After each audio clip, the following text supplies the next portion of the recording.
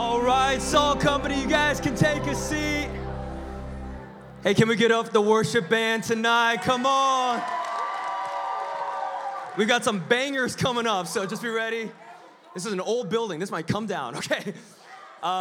Hey, guys, wow, what a joy. If I haven't met you yet, my name is Tony. I'm on staff here with this college ministry. Very kind, very kind. Hey, if you're new here to this ministry and you're like, what the heck, you guys are done? Yes, but we'll be back in the fall, so see you later. We love you guys. And this summer, we'll talk about that later. But so excited for you guys to be here. Man, I was just getting emo over there in the corner by myself. So sad. Not sad, happy tears. Man, who was here in the old church basement days? Oh, yeah. You guys remember? Some of you guys are like, what the heck? We met in this horribly hot basement, okay? Like, I was, like, sweating all Thursday. It was horrible. You could never go to the bathroom because you had to walk in front of it. It was terrible. It's not a good experience. Now we have bathrooms, easily accessible. I know. Didn't think you'd be impressed by that. But I was just reflecting on the last 2 years and face after face after face of people that I knew that had met Jesus in the last 2 years kept flashing before my eyes. And I'm so thankful for a lot of you guys in this room where you found the faith to enter into an environment like this, and then Jesus radically transformed your life. I'm so thankful for what God has done. And so before we get into our message tonight, I just want to get on my knees and thank Jesus. That this is not about Salt Company. This is not about hype music. This is not about anything else except Him. My prayer tonight is that I would get out of the way and that you would see Him clearly. Let me pray as we enter into our time together.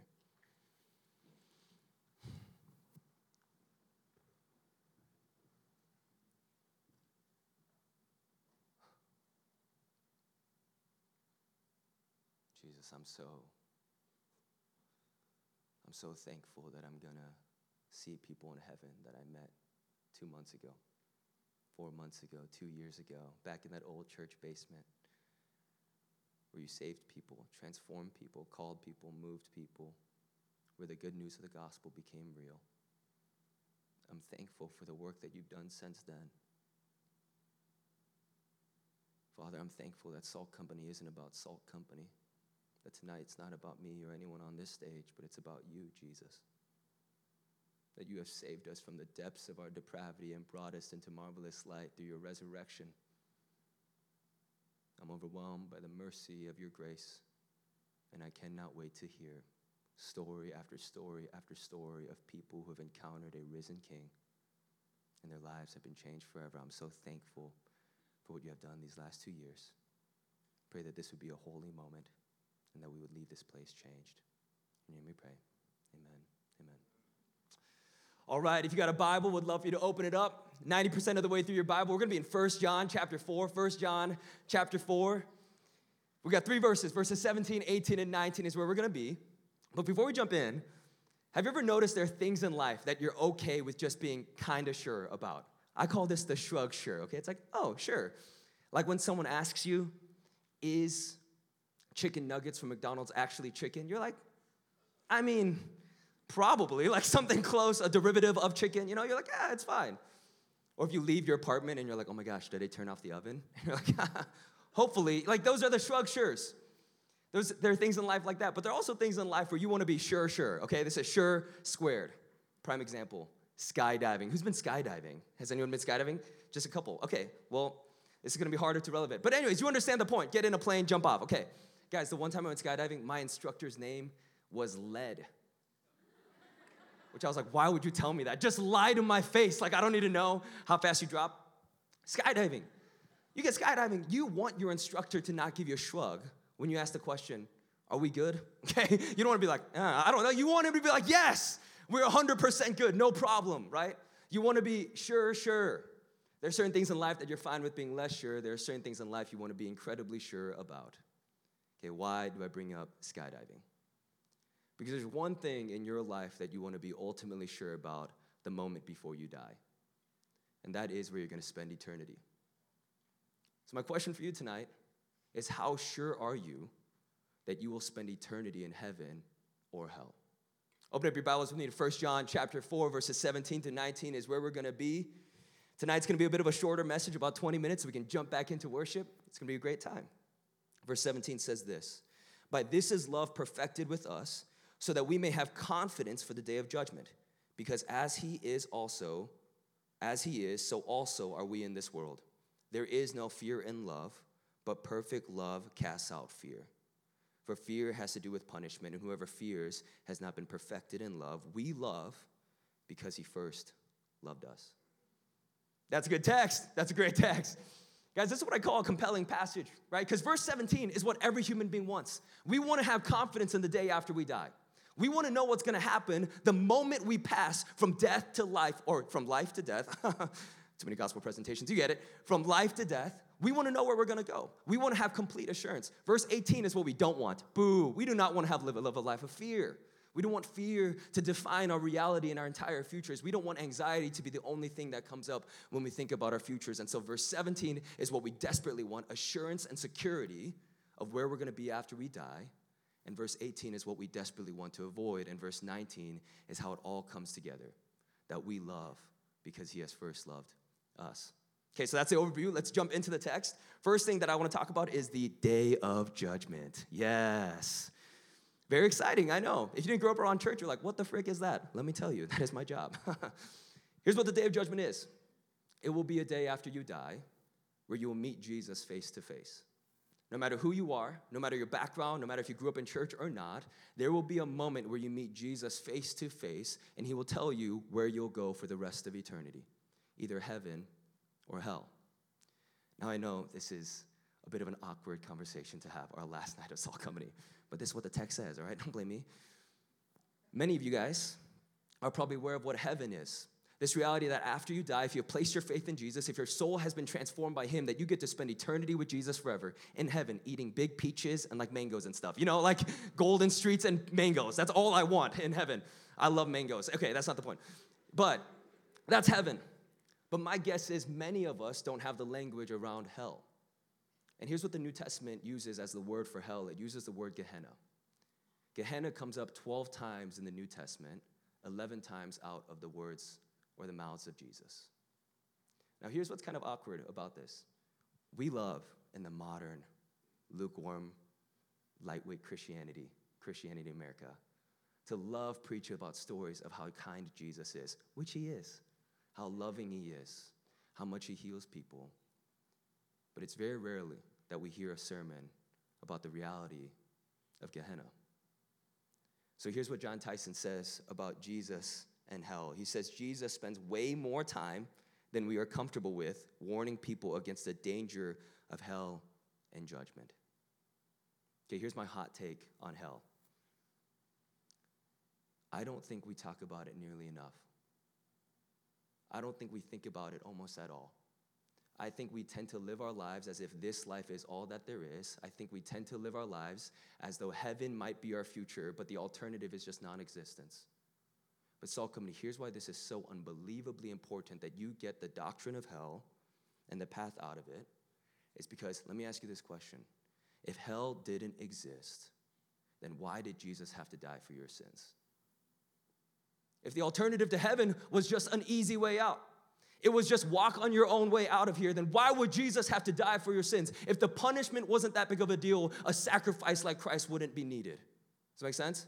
So in order to understand the depths of the sacrifice of the cross of Christ, we must understand the doctrine of hell. Here are 3 things that will happen to you as you begin to process the doctrine of hell. It will startle you, it will shape you, and it will send you. Okay, the first thing it'll do, it will startle you. Like, guys, every time I read about it, I'm like, ooh, I don't like it. You shouldn't. It's not a good feeling. But this will give us assurance. There's good news later. But here's the deal. It will startle you because it'll do 2 things in you. One, it'll make you actually reflect on your own walk with Jesus. And you will ask questions like, do I actually love Christ for Christ, or do I do the Salt Company thing for the community? Do I actually love Jesus, or do I like the gifts that Jesus gives me? Do I actually love him, or do I just like having this vague sense of meaning in my life? What the reality of hell will do is it will startle your soul to have introspection on the genuineness of your faith. But the second thing it'll startle is it'll actually make you process your life. Guys, I was just thinking about this week. If heaven and hell are real, everything we do on this side of heaven matters. Like, I know we talked about this a couple weeks ago, YOLO way. Yeah, I know. Don't bring it up again. But it's just, Hallie made me a shirt. I really like it. Okay, moving on. If heaven is an actual destination where people could go if they accepted the life of Christ, and hell is an actual destination that people will go if they don't, then that means 8 billion people on this earth will spend eternity somewhere. And if you're here and you have met Jesus, that means you have an incredible mission on your hands. So it will startle you. The second thing it'll do is it will shape you. I know I just talked about this, but it's impossible. It's impossible to understand the gravity of the sacrifice of Christ on the cross unless you understand that what he was saving you from. Keller says this about the cross and hell. Unless you believe in hell, the place of God's absence, you will never know how much Jesus loves you and what he went through for you. Salt Company, if the destination was not so bad, then the sacrifice wouldn't have been so big. If the punishment of sins was not eternal suffering apart from God, then the eternal one wouldn't have had to suffer in your place and be apart from him on the cross. But if the cross matches the destination or the punishment, then hell is the antithesis of heaven. And the third thing that it will do is it will send you. Salt Company, when you realize that there are 8 billion people in this world that will spend eternity somewhere, the only logical response is to go. Is to see your life as a mission field. Is to see the classes that you go to, the teams that you're on, the campuses that you're in, and the city of St. Paul as a mission field of what God wants to do to redeem the world for his glory. It will make you go. On church plants like Natalie, it will make you go overseas like our team one day. You will go because you recognize the gravity of hell. Okay, deep breath. Okay, I know that was deep. Okay, but now there's good news. Look back with me at verse 17. Here's what verse 17 says. By this is love perfected with us, so that we may have confidence for the day of judgment, because as he is, so also are we in this world. Okay, guys, this text is crazy. Okay, here's what this text is saying. I love this text. It's so good. Not done at weddings, but still great text, okay?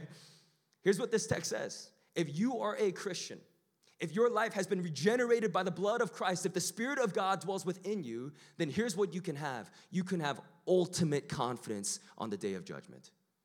You ever just feel like as a Christian, you're kind of like, on Tuesdays I'm good, I won't go to hell. On Wednesdays though, you ever have that feeling where you start feeling insecure because you're like, oh my gosh, like, I know Jesus saved me, but I so struggle to be a follower of Jesus.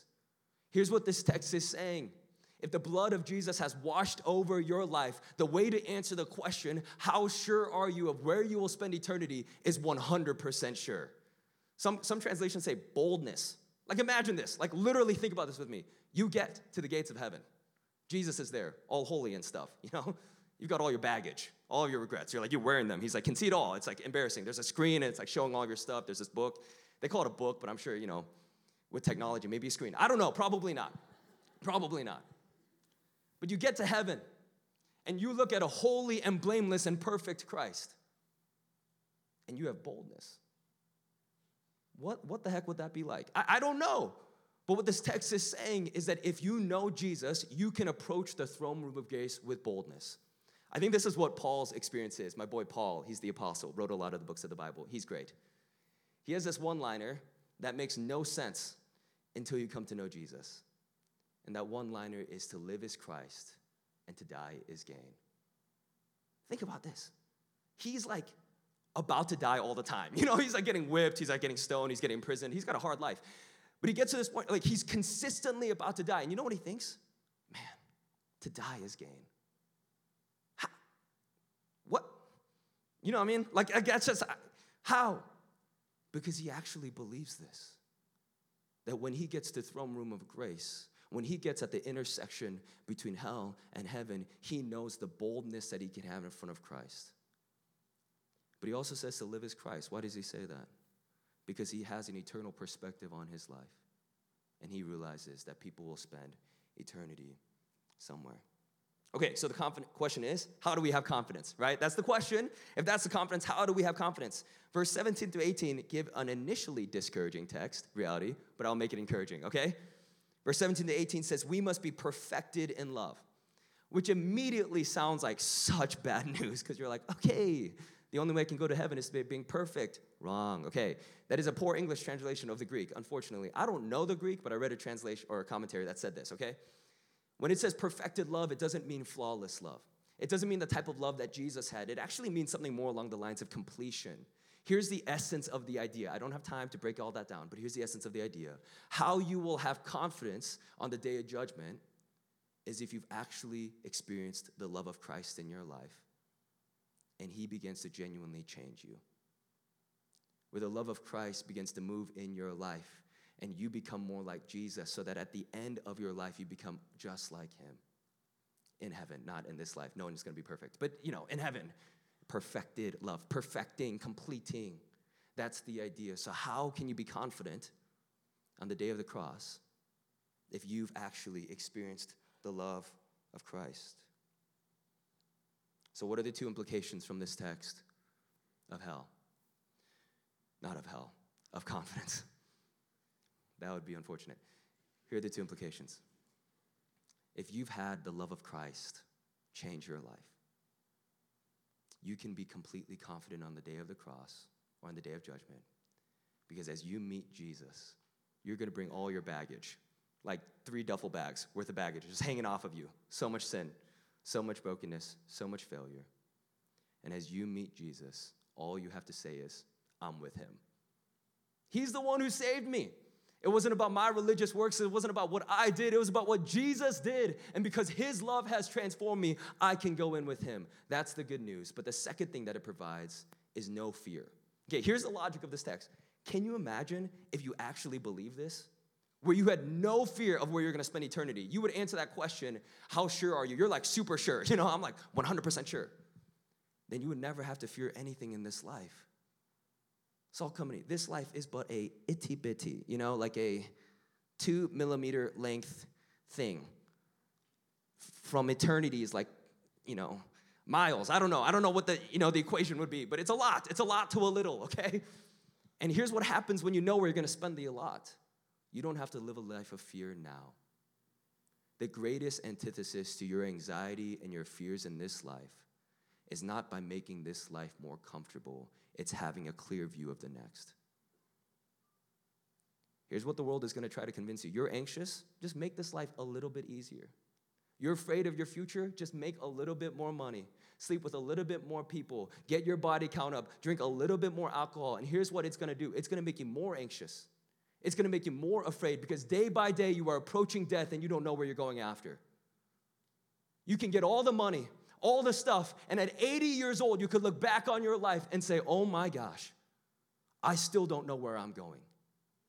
And so you will live a life of anxiety for the rest of your life. But the greatest antidote to an anxious life in this world and a life full of fear is not making your life more comfortable now. It's having a clear vision for the next. Okay, as I call the worship band back up, here are the 2 things I want you to understand is when you have the right view of hell, here's 2 things that will happen to you. The first one is it will make you deeply secure, where nothing can shake you. You're like, dude, you know what? I'm going to heaven with Jesus forever. I'm chilling. You're solid. You don't have to worry about the day-to-day fluctuations of how you feel. You don't have to worry about if you read your Bible 4 times this week or 7. Like, you don't have to worry about that stuff. If you have been sealed by the blood of Christ, you have eternal security with him. But the second response could be for many of us in this room tonight, and that is that it might actually startle you. See, this sermon may not have created assurance in your life. It may have created some fear, and that's normal because you're looking at your life and you're saying, I don't have that love that's perfecting. I don't have the genuine love of Christ in my life. Okay, here's my invitation for you. Whether you've come to Salt Company for 1 week or 27 weeks, okay, all year long, the gospel does not have an expiration date. You can follow Jesus. You don't have to clean yourself up. You don't have to do all the religious things. You can just be like the guy on the other cross. Guys, the guy on the other cross, did he have a theological education? No, he did not. Did he have some religious works? Nope, he didn't. Was never baptized because, he was hanging there and then died. All he had when he got to the end of them, when he got to the day of death was, I'm with him. That's it. So if you want to follow Jesus, all you have to say is, you know what? I actually can't save myself. I'm with him. Okay, as we close our time together, I want to close in a little bit of a different way. Normally, I pray out. You guys get it. But I actually want to close with a different way to close by showing you the heart of God in the 66 books of the Bible. Now, here's why I want to do that. It's because God is the point of Salt Company. God is the point of the Bible, and God is the point of your life. The way that you're going to have eternal security is not by your goodness. You suck at being good, okay? It's going to be about the goodness of God and the character of God, that he has resurrected from the grave. And if God is powerful enough to redeem you from death, then he will be powerful enough to secure you on the day of judgment. So here we go. I've been looking forward to this all year long. Okay, if you would like the notes, tlee@redemptiontc.com. Okay, I can email it to you. You just let me know. But here's who God is in the 66 books of the Bible. In Genesis, was it on the screen? Yes, it is. Okay. I didn't know. I was like, man, that might have not worked. Okay. To the Bible. In Genesis, he is the creator of all things. In Exodus, he is the bondage breaker. In Leviticus, he is holy. In Numbers, he is steadfast towards rebellious people. I felt that one. In Deuteronomy, he is the provider in all things. In Joshua, he is with us wherever we go. In Judges, he is the righteous judge. In Ruth, he is the redeemer. In 1 Samuel, he is our champion. In 2 Samuel, he is our protector. 1 Kings, he's the one who rains fire from heaven. 2 Kings, he is the one with power over death.